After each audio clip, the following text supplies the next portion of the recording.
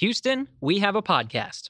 Welcome to the official podcast of the NASA Johnson Space Center, episode 250, her first year as director. I'm Garrett Jordan, and I'll be your host today. On this podcast, we bring in the experts, scientists, engineers, and astronauts, and leaders, all to let you know what's going on in the world of human spaceflight. In June of 2021, Vanessa Wyche was chosen as the 13th director of NASA's Johnson Space Center, located right here in Houston, Texas. Wyche made history by becoming the first African-American woman to be a director of any NASA facility, and the first African-American and the third woman to be director at Johnson Space Center.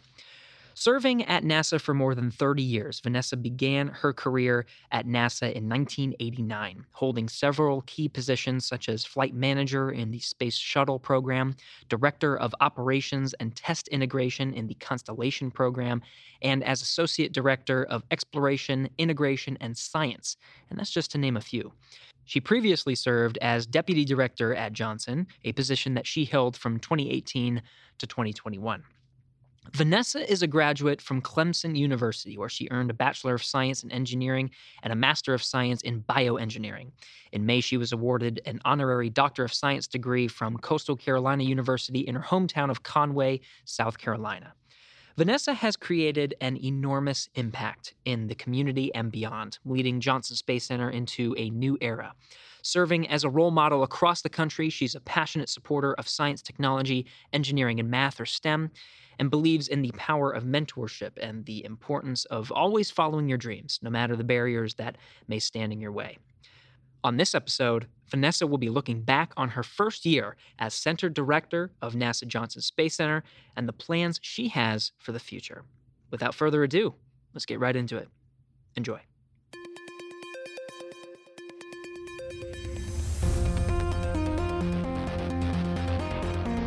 T-minus 5 seconds and counting.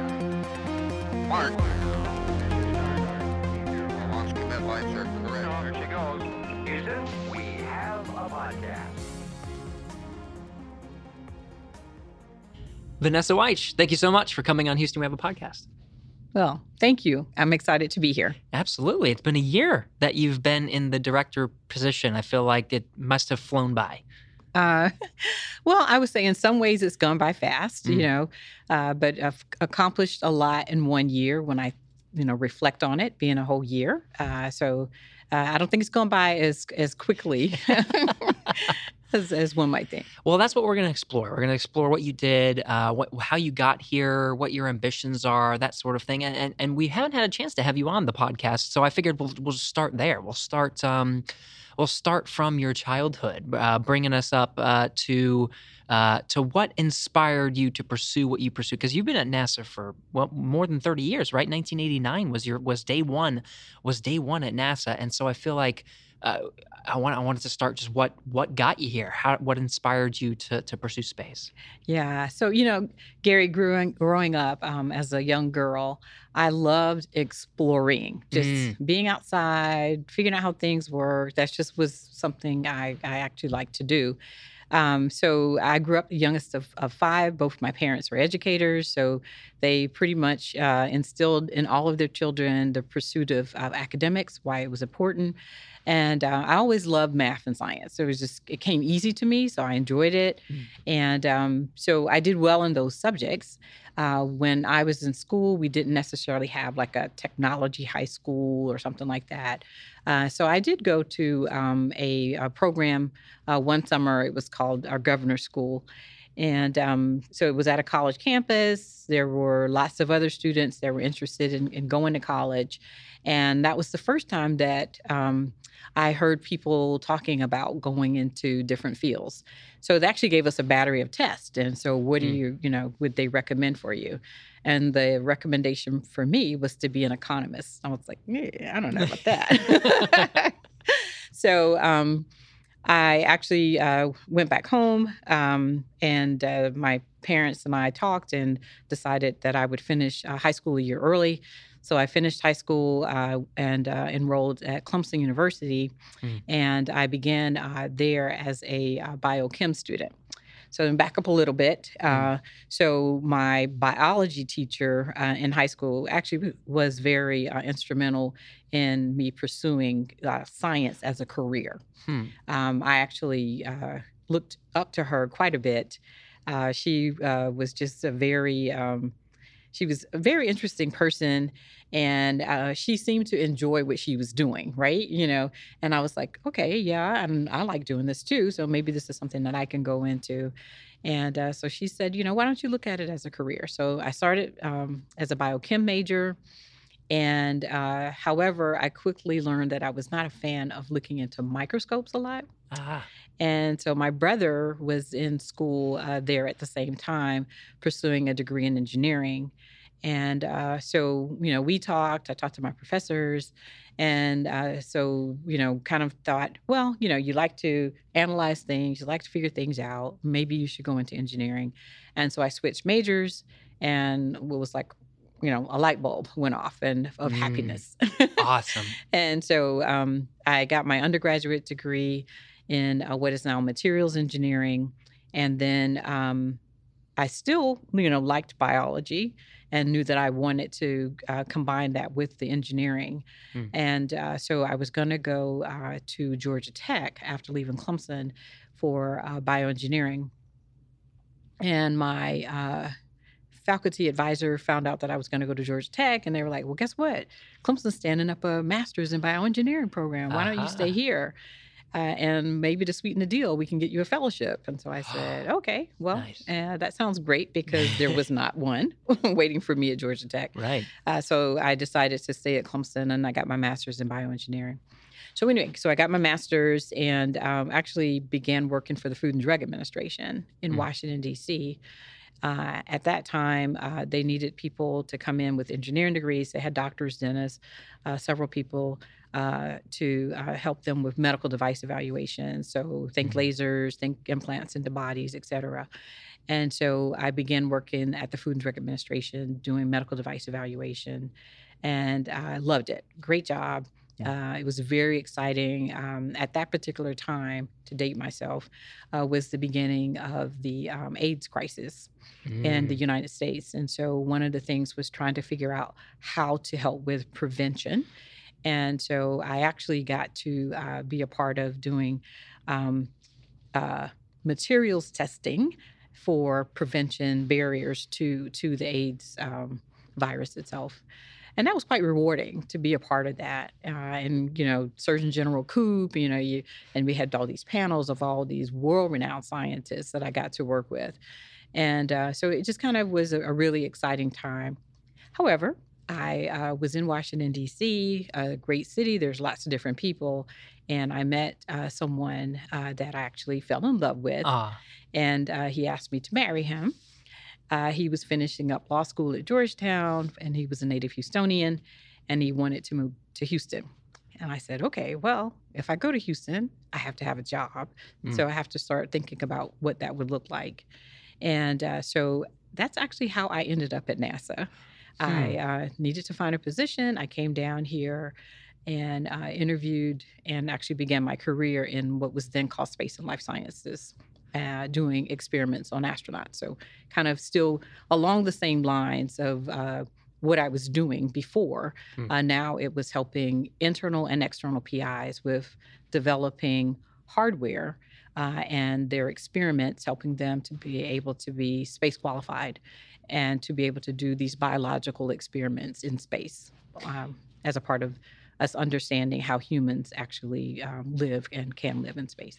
A lot of folks we talk to have that space bug, but it seems like you had more of because of that teacher, that mentor you had more of the biology bug. You never seem to let that go. Even when you pursued engineering, you still held on to the biology. Even at NASA, you wanted to be involved. It just seems something that you're just very, very passionate about. Yeah, I am. I'm very passionate about it. I mean, for me, what I do and I love doing is seeing us in humans in space. I know what it does to the body, and the studies that we are continuing to do, many of them have roots in studies that we've done years ago. So we have a database of astronauts, subjects that we, looking at those changes in terms of the physiology, as well as continuing going forward, knowing that we still have a lot to learn as we want to go to the moon again and have extended stays and then going on to Mars. Mm-hmm. So I get to continue, even in the role that I have today, of applying that particular expertise. And so that's what I want to explore for just a bit, is because you're in this very technical world. You pursued a very technical thing, not only engineering, but even the sciences, the hard scientists. You said you weren't necessarily interested in microscope, but I imagine it was like a sort of a heads down sort of thing.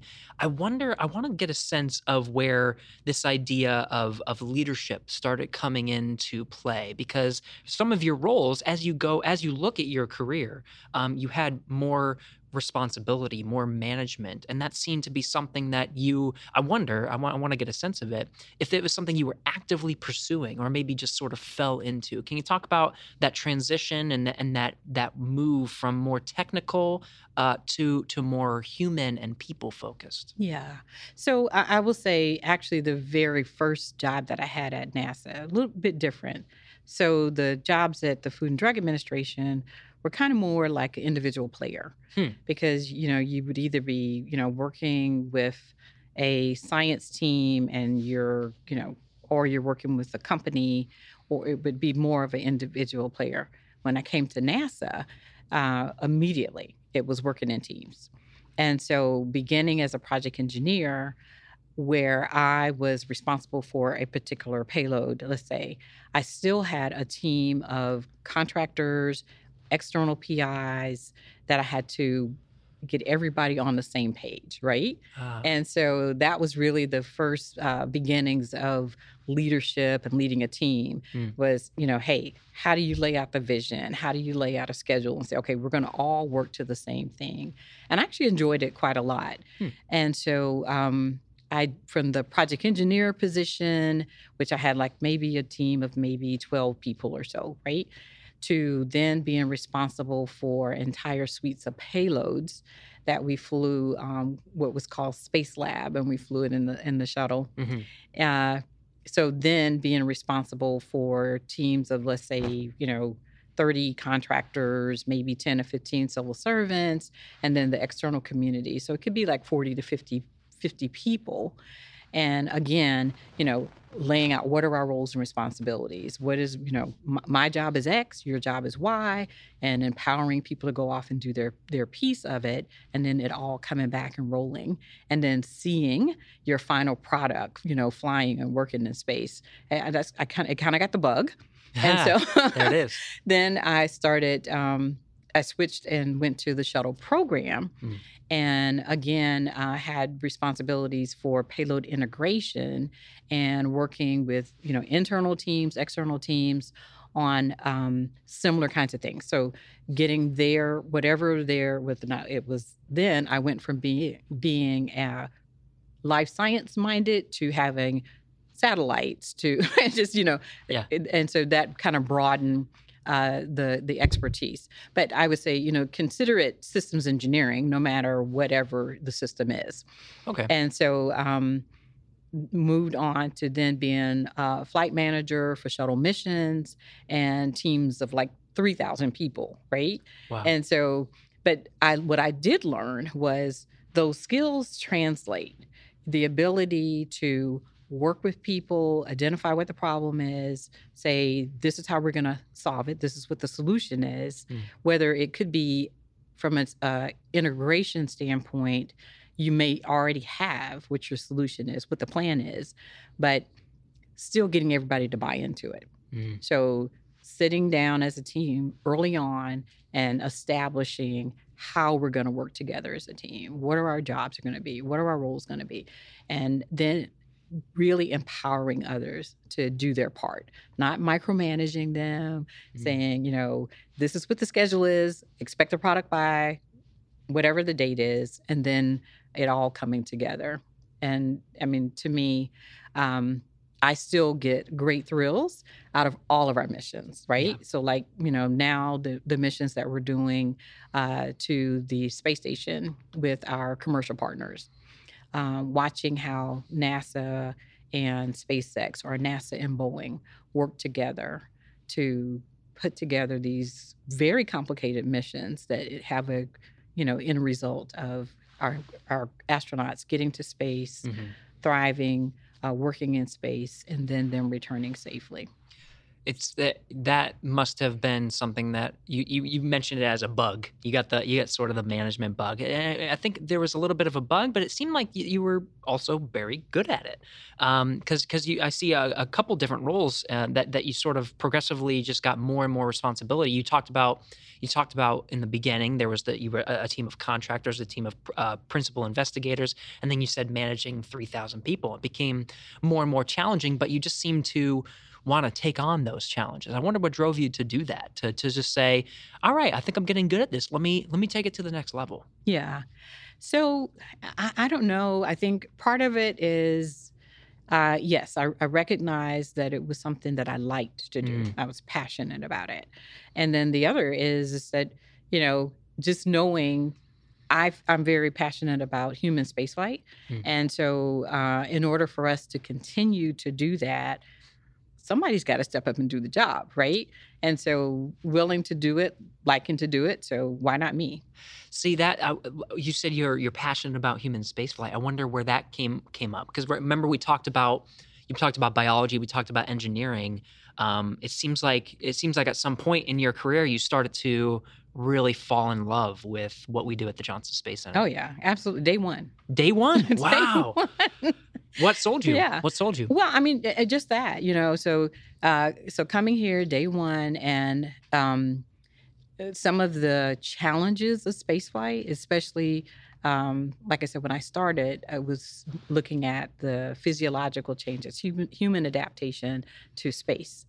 And so seeing how we can actually learn and then make changes, what we call, risk mitigation, or the ability for us to figure out ways of adaptation.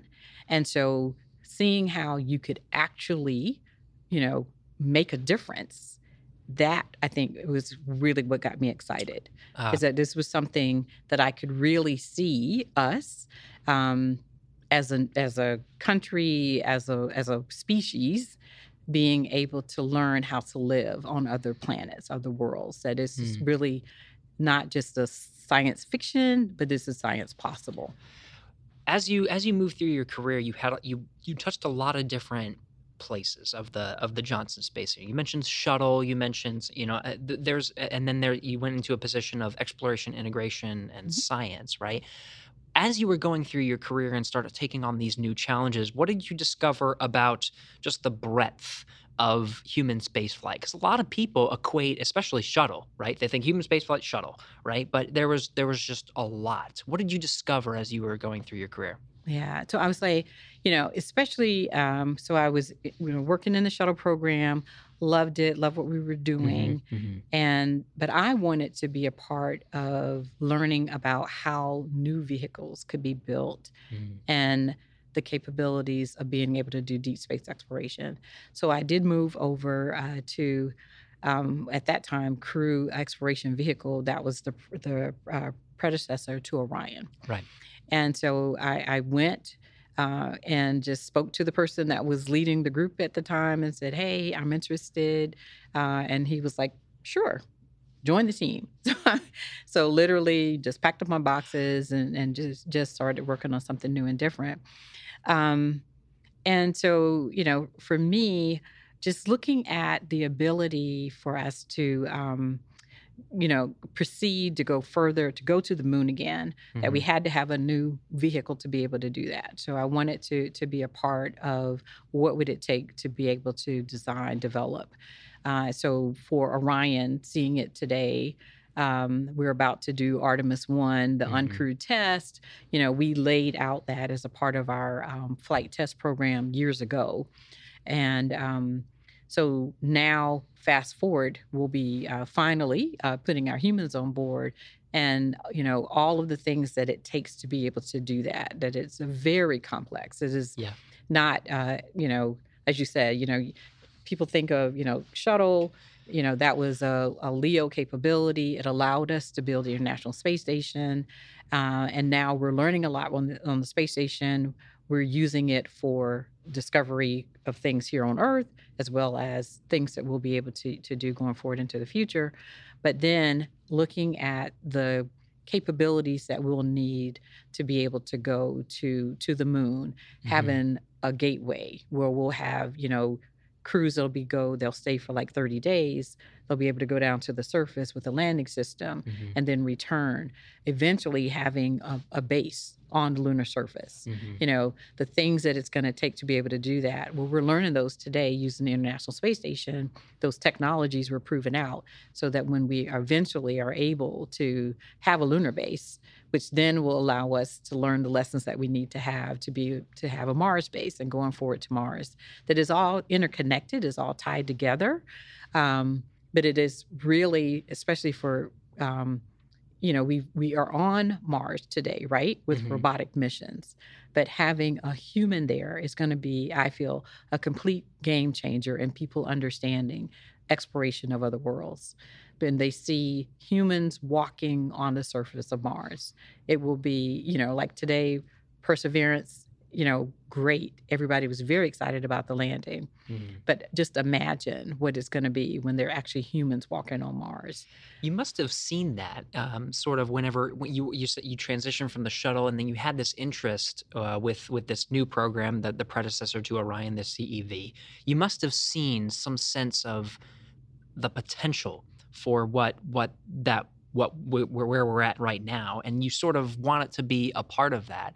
Looking at when you first thought about that potential and started working with the CEV to where we are now, thinking about that level of progression and just how we've further defined what those possibilities are. What excites you most about that progression? About just thinking about where you were for CEV to now, and then where we can be in the future. What excites you? Oh, yeah. No, it excites me because, I know that the transportation, of getting to a destination, is going to be the toughest part, right? When you even think about exploration here on our own world, right? Being able to take ships that finally got to the new world, and then it allowed, commerce to begin. And so I look at that the same, is that with the human exploration of moon going on to Mars, we had to have the ability to get there first. And then now, once we're able to demonstrate to do that, then we'll be able to lay the infrastructure in to be able to do exploration of the moon, further exploration of the moon, and then exploration of other planets. Backing up to your pursuit to enter into this world, when you found, what was it about what was going on in your career where you were being successful in your job, and then you decided to walk up to someone and say, I want to try something new? What was going through your mind, and what inspired you to just go for it? So, as a young child, I was always a very curious person, and my parents encouraged me to be curious, to try new and different things. And so I think that really, Gary, kind of just became a part of who I am, to say, why not try something different? Why not learn something new? And so it was a risk, One, I could have been told I'm not interested, or two, it could have not worked out. I may not have done well, but I just felt like it was the appropriate time, and so I just stepped out and just decided that I was going to take the risk to try it. All right. Now, when you got to the position of the exploration, integration, and science, you served in a management capacity of that division. I wonder, when you entered into that, this is really you talked about overseeing people. Now you're overseeing almost a plan, an entire organization. I wonder how you started approaching that, taking on that new challenge of working specifically with a division and the leadership approach that you took to that. Yeah. So, the good thing about it was, the center had done a reorganization, and the organization had been uh, formed about 2 years before I got there. Hmm. And so when I got to the organization, I knew very well the exploration pieces of it because they had been a part of what had been the Constellation program, which I'd been a part of that program. So I knew all of those pieces. It also then included the EVA organization, which that was added into that group. And when I worked shuttle, of course, managing a shuttle mission, once that assembled the space station, it required EVA as a critical component Right. of making that happen. So I knew the people that were in that organization very well. I knew what their positions were. I knew what they were capable of as well. And I also knew the role that they had with space station currently and the role that they would have going forward for exploration. The one group that I was not familiar with was the science organization. And so, but of course, my fascination with science. Right. And so, my very first day, they were, okay, we want to, show you everything that we have. We want to show you all the testing capability. And so they could tell that I was super excited, Good. about the work.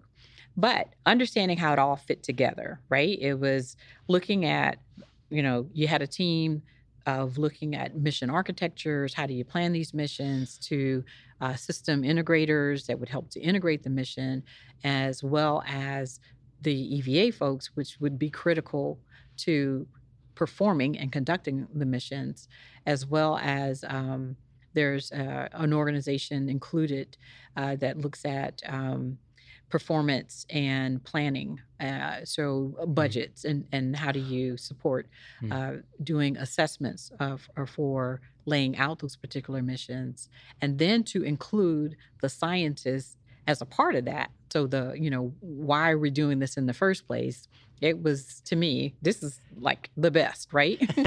So you got the whole end to end in terms of a capability to provide to not just the center, but to the agency. So I was very thrilled to be the leader of the organization. And so for me, it was making sure that each of those groups, that their skills were being included in the agency's plans. So working with my counterparts and other people at headquarters that were kind of laying out. I think when I first started, we hadn't quite pivoted all the way back to the moon plan. We were still a little bit on the asteroid. Right. Yeah. So so making sure that the ideas that were coming out of headquarters, that we were able to lay those out into actual missions that we could accomplish. So taking the group, and then we had we had a retreat, maybe like 2 months in, to say, hey, what are the roles that we have within the agency, within the center, and how are we utilizing that to accomplish NASA's goals and the center's goals? So it really just was that, you kind of have to say, again, it goes back to what is it that we're trying to do, and then laying out how we're going to do it. And from my standpoint, as being the director of that organization, my responsibility was to make sure that everyone had the resources that they needed, and whatever agreements that I needed to make with headquarters or with other organizations here at the Johnson Space Center to make that happen.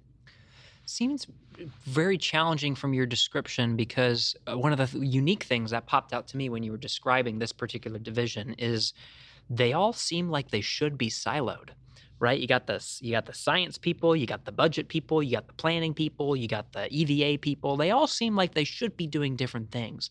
But it sounds like your role was to take these very different things and give them the resources they need, integrate them, make sure that they were connected to agency level missions. Your director, as the director role, you were the grand integrator, making sure everything sort of flowed. That seemed, at face value to me, it seems very challenging. Well, maybe, but it was really fun because I could see where and how each person fit into uh, NASA's overall goals, right?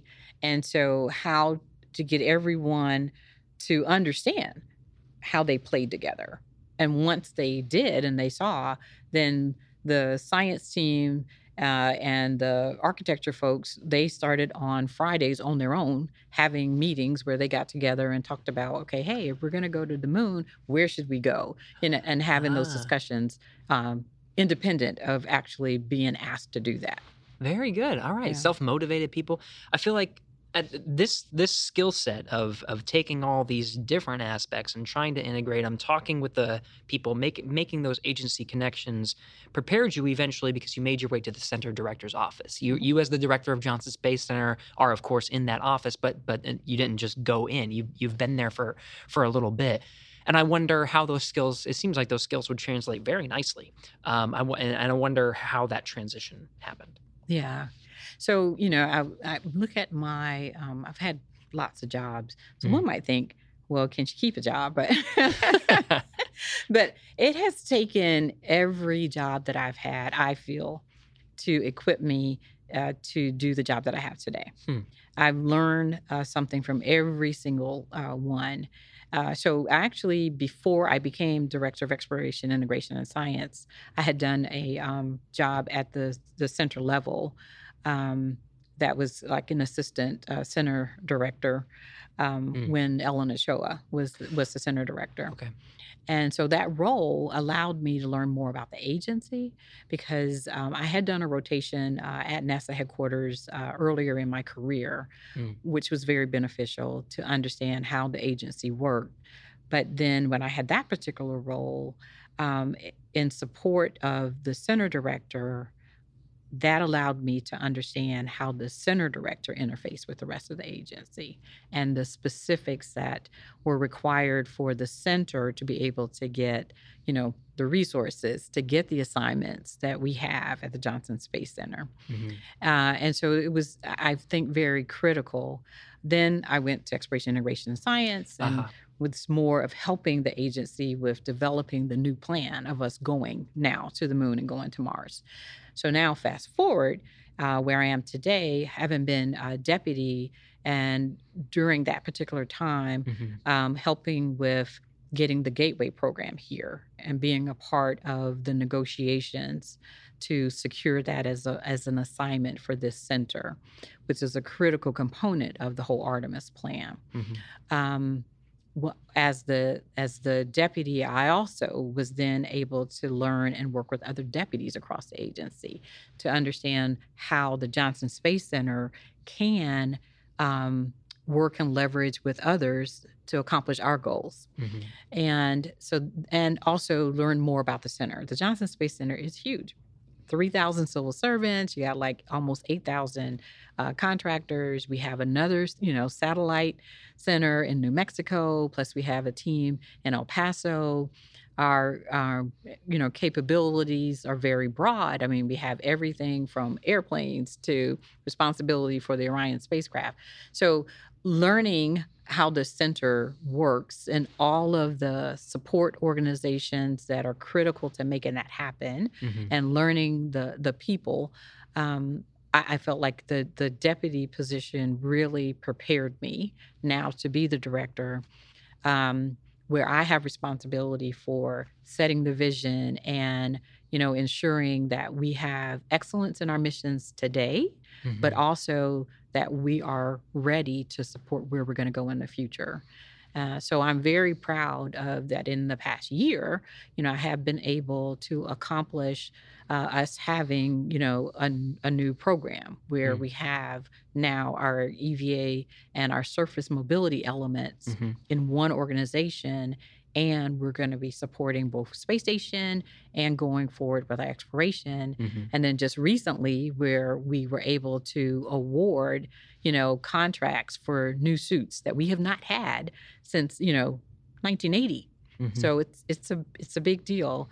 And when you see the signs of, Dare, Unite, Explore across the center, I want people to understand that really what that's about is how do we put out big, bold ideas for ourselves? Because 3 years ago, we said we wanted to have new suits. We had been working on it in terms of technology and making great strides in the development, in-house development, which is we needed to do that in order for us to be where we are today. But we did not have the dollars that were defined and identified for us to be able to do that. And so the work of the center director is, orchestration of what's going on today, but it is about planning and strategizing so that we can go forward into the future. So it's been quite a lot to learn. Yeah. But kind of having the know-how, how do you piece all that together? Because I feel it's important that everyone, when they come to the Johnson Space Center, that they understand how they fit in the bigger piece of the puzzle. Right. And that we really are the enablers of human spaceflight. That is what we do here. This passion you're talking about, and there's a mix of passion and preparation that I feel like led you to when the opportunity opened up to become center director. It seems like you to me, you would approach it with a certain level of preparation, with the experience necessary based on everything that we've discussed. But you seems like you have this drive, this vision. And I feel like that, am I reading it right that you went into this position confident? Can you talk about when you actually got the position, when you were applying for the position? Am I reading that right? Oh yeah, absolutely. I would not have actually put my name in the hat had I not thought that I was actually prepared for it, right? So, I'm the mother of an Eagle Scout. I was a Girl Scout. Preparation is fundamental. All right. And so, I knew that I had a really solid understanding of the Johnson Space Center and of the needs of the Johnson Space Center, and that I had a vision to be able to carry us forward into the future. And so take that with, we already talked, my passion, all things human spaceflight. And so when I spoke with the administrator about the position and he was, vetting me for the job, that's what I shared with him, is that, I do feel that I'm, prepared, well qualified, and very passionate about the Johnson Space Center and our success. So tell me about that moment when you got the job. How did it feel? What was that moment like? So it was very exciting. I will tell you, it's one of those where you think, okay, I will be happy, or I will be excited, or I'll be thrilled. But it was really a very emotional moment in terms of I literally squealed on the phone. Literally. And I was like, oh my God, I'm in my office. So I don't want people to think that there's something going on in here. So I had to calm it down. But yeah, I did. So, very exciting moment. You said emotional, but I think one of the things that's apparent to me is you came into it with goals and a vision. And I have no doubt that you hit the ground running. So tell me about some of the first things that you said, okay, I'm the director now.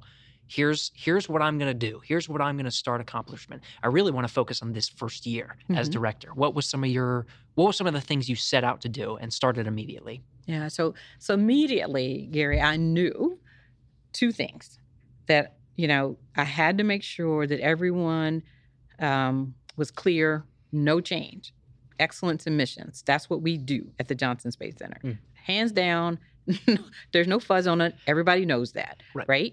And so clear broadcast to the team, no change there. We're going to continue to be who we are. That's in our DNA.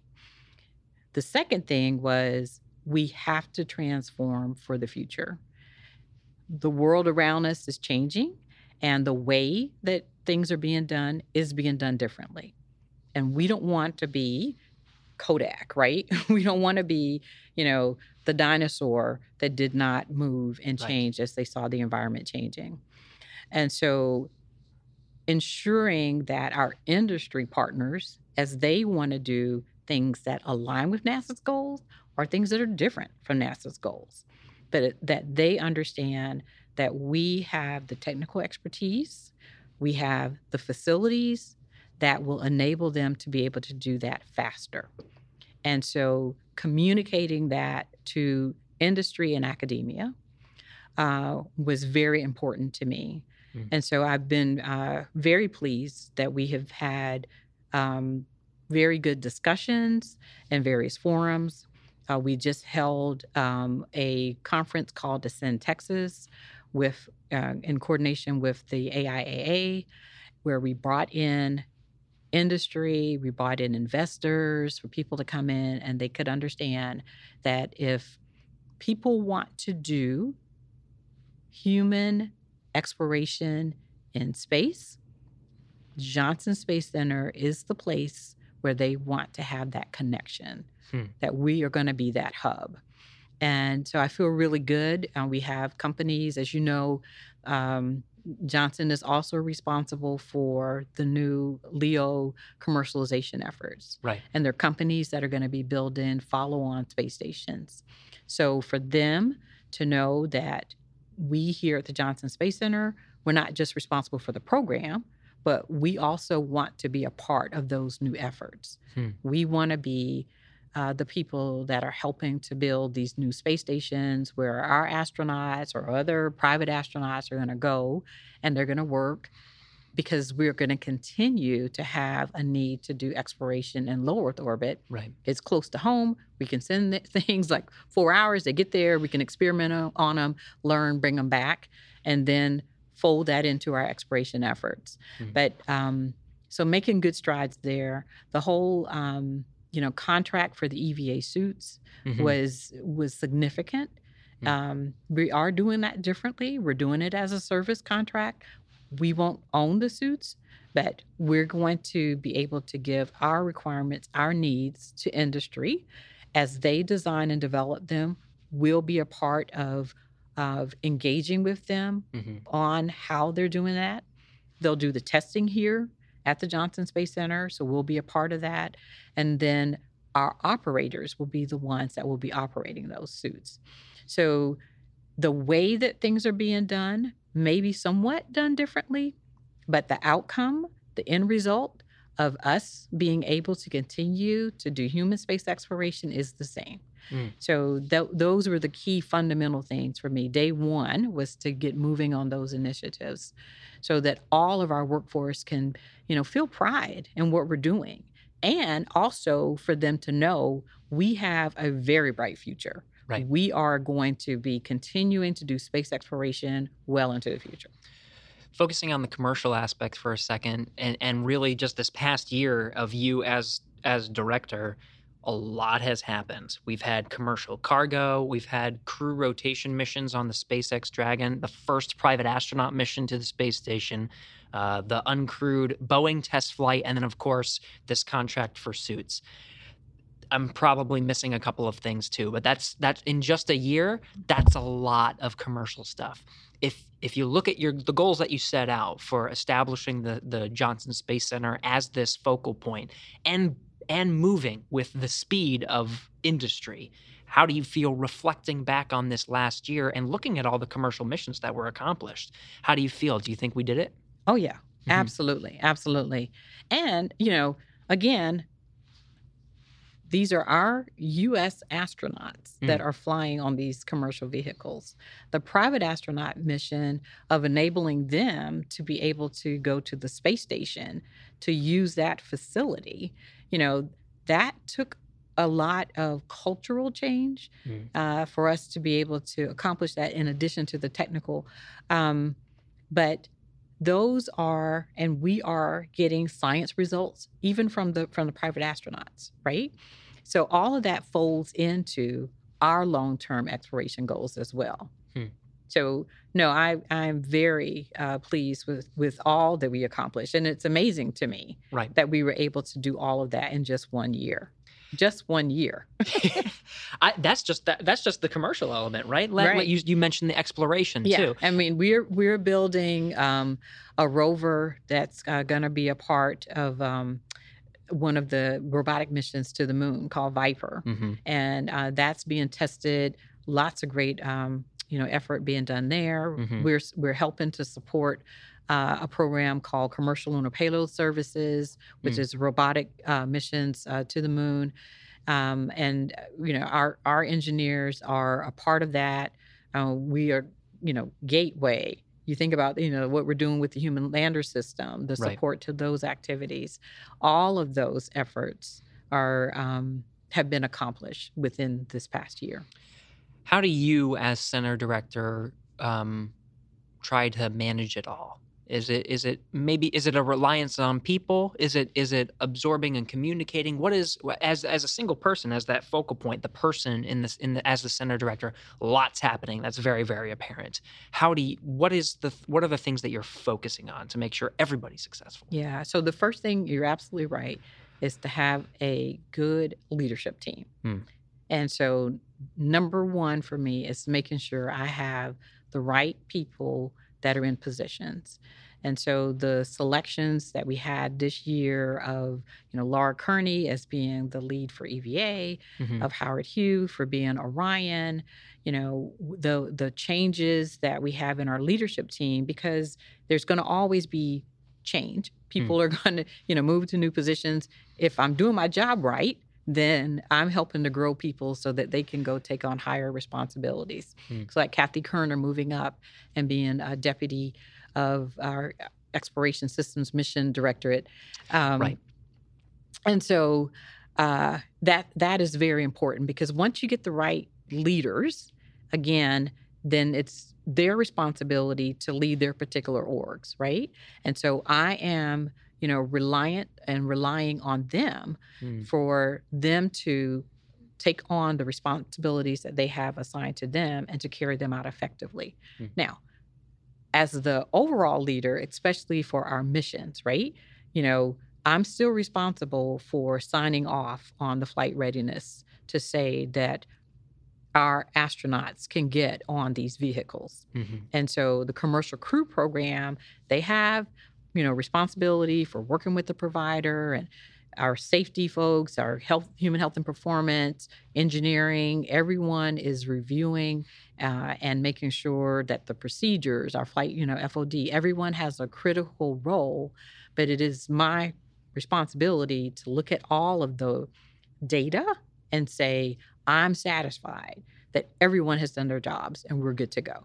So I take that responsibility very, very seriously. That is my number one job, is the safety and mission success of our astronauts when they go into space, and then making sure that I have the right leaders in all of these positions, and then holding them accountable for doing their jobs. And I do, and they do a great job.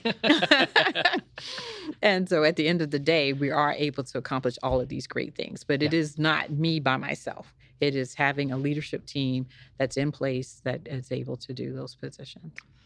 If you reflect on the responsibilities of what it takes to sign off on something so critical, right? You say you take it very, very seriously. You have to analyze data. You have to rely on people. You have to have very trustworthy people.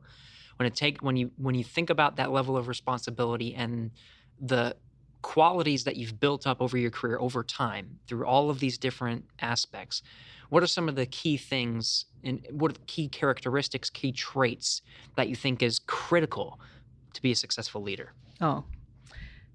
One is listening, and listening to understand, and the ability to have critical judgment capability. And sometimes you have to be able to make decisions not based on every piece of information. You may not have it all. And so that's where you have to then have experience that you draw on that gives you that judgment. So I do think it's those things. But then a large part of it is, again, being confident in your abilities, being confident in your team, and that they have done their due diligence.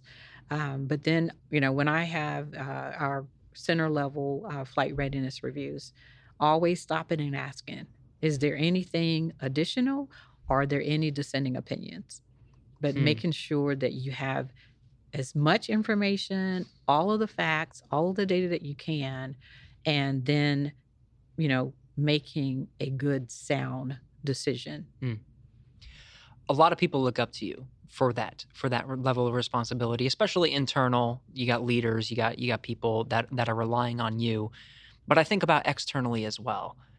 You are the first African American woman to be a center director.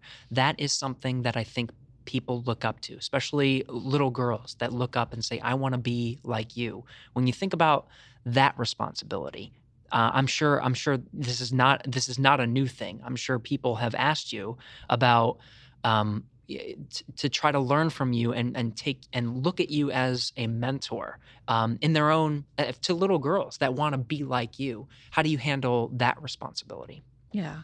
So at first it was a little intimidating. I'm just like, okay, that's a lot. Right. But I will tell you, Gary, I've embraced it because I know that it does matter for myself. Coming along. When I first started at NASA, there were not a lot of women in certain roles. And so you kind of felt a little bit alone in trying to figure things out. I was fortunate to have male mentors that were willing to pour into me, to, give me advice and, to tell me, you can do this, gut it out, and to keep encouraging me to keep going. Right. But I will tell you that, when I saw Ellen as the center director and the things that she was able to accomplish, it let me know that, I too could do that. And so I know for me, it's important for me to share my story so that others can know that they can do it too, that this is definitely something that they can achieve. Is that the message that you pass on when you get those questions? What are some of the things when young girls ask you, how do I be like you? Yeah. What are some of the pieces of advice that you give them? So first I tell them, find your passion, because like you said, I do this because I'm very passionate about it. Yeah. But, find your passion because it is going to take a lot of dedication. It's going to take a lot of time. It's going to take a lot of hard work. And if you're not passionate about it, you're not going to do well. So first find your passion, but then, understand that sometimes it's not going to be easy. It's just not. It's going to take, just like I said, there are going to be no's. There are going to be, some obstacles thrown in your way. But if you are passionate about it, you really want to do it, then you'll figure out ways to navigate. You'll figure out how to take a no and say, okay, it's a no. What can I do differently? What can I change about myself? What do I need to learn? What do I need to do to be prepared, to make it the next time around? And then when the challenges come, if you really are passionate about it, you really want it, you're willing to deal with sometimes some crappy situations to get to where you want to be. All right. Now, you're obviously not done as director. This is just your first year, and I'm sure you have plans for what's coming up. And one thing that I think is very apparent if you look at this past year is that things are moving fast. There's a lot happening, very, very speedy pace. What are your goals going forward to keep the center moving in the pace that you want? And you mentioned your goals of keeping Johnson Space Center as a focal point for a lot of things, of moving with that speed of industry. What are your goals going forward? Yeah, excellent. So again, number one, excellence in missions, because we don't get to be the Johnson Space Center if we become like number 5. That's not how it happens, right? So we have to stay focused on that, and we have to be, on our A game. So so keeping our folks with whatever resources they need to be able to do that. But then number 2, it's just what I said. The whole Dare United Explore. how do we keep ourselves, game changers? How do we make sure that we are the people that people want to come to? Mm. And how do you come and work with the Johnson Space Center? So one of the big things that you'll see us working on coming up in the future is, as you said, industry wants to move fast, and the government doesn't move fast. Mm-hmm. So how do I make it as easy as possible for others to want to work with us? So you're going to see us kind of unveiling how we're going to be doing that going forward in the future. Wow. That's going to be coming very soon. And I've been working with my headquarters counterparts on how can they help me to reduce the red tape so we can move faster, so we can move at the speed of industry. So those are some critical things that you'll see moving forward. And then the other part of it is, though, then it's the what we're going to be doing. And so ensuring that we're going to continue to have really good, meaty programs and excellent work for our workforce. That is what I see coming forward for the next year and for the next couple of years. It's exciting to me to hear you've been at NASA for 30 years, and I don't get a sense of you slowing down at all. You're moving, but your goals, they're. I wonder when you think about that, as the director, you have a lot of ability to change the way that things are, and your vision is very clear to me of how you want that change. What is your goals in terms of the mark that you want to leave on the Johnson Space Center, the Johnson Space Center that you want to build? I'm sure your legacy doesn't seem like it's over, right? But what is the legacy that you want to leave the Johnson Space Center with in terms of going forward and building that? Yeah, I want us to be the center of excellence in human space exploration. And I want us to be for the United States and for the world. Right now, today, we have many partners. We have partners that are a part of the International Space Station. As you know, with Artemis, we're bringing on new people that want to be a part of Artemis. And so for all of the countries that want to be a part of human space exploration, I want them to also know that Houston, Texas, there's a place called the Johnson Space Center. And, if they're in whatever country in, Africa, India, the world is so large that they can, come here and we will help them to be a part of the peaceful cooperation of space. Vanessa Wyche, what a beautiful way to end this. This has been such a fascinating discussion, and I hope our listeners leave this conversation the way that I'm leaving it, is inspired and excited for what has been accomplished and what will be accomplished. And I think it's very inspiring to hear your passion and your drive to make this all happen. So I appreciate you coming on and telling your story. Congratulations on your first year. Thank you.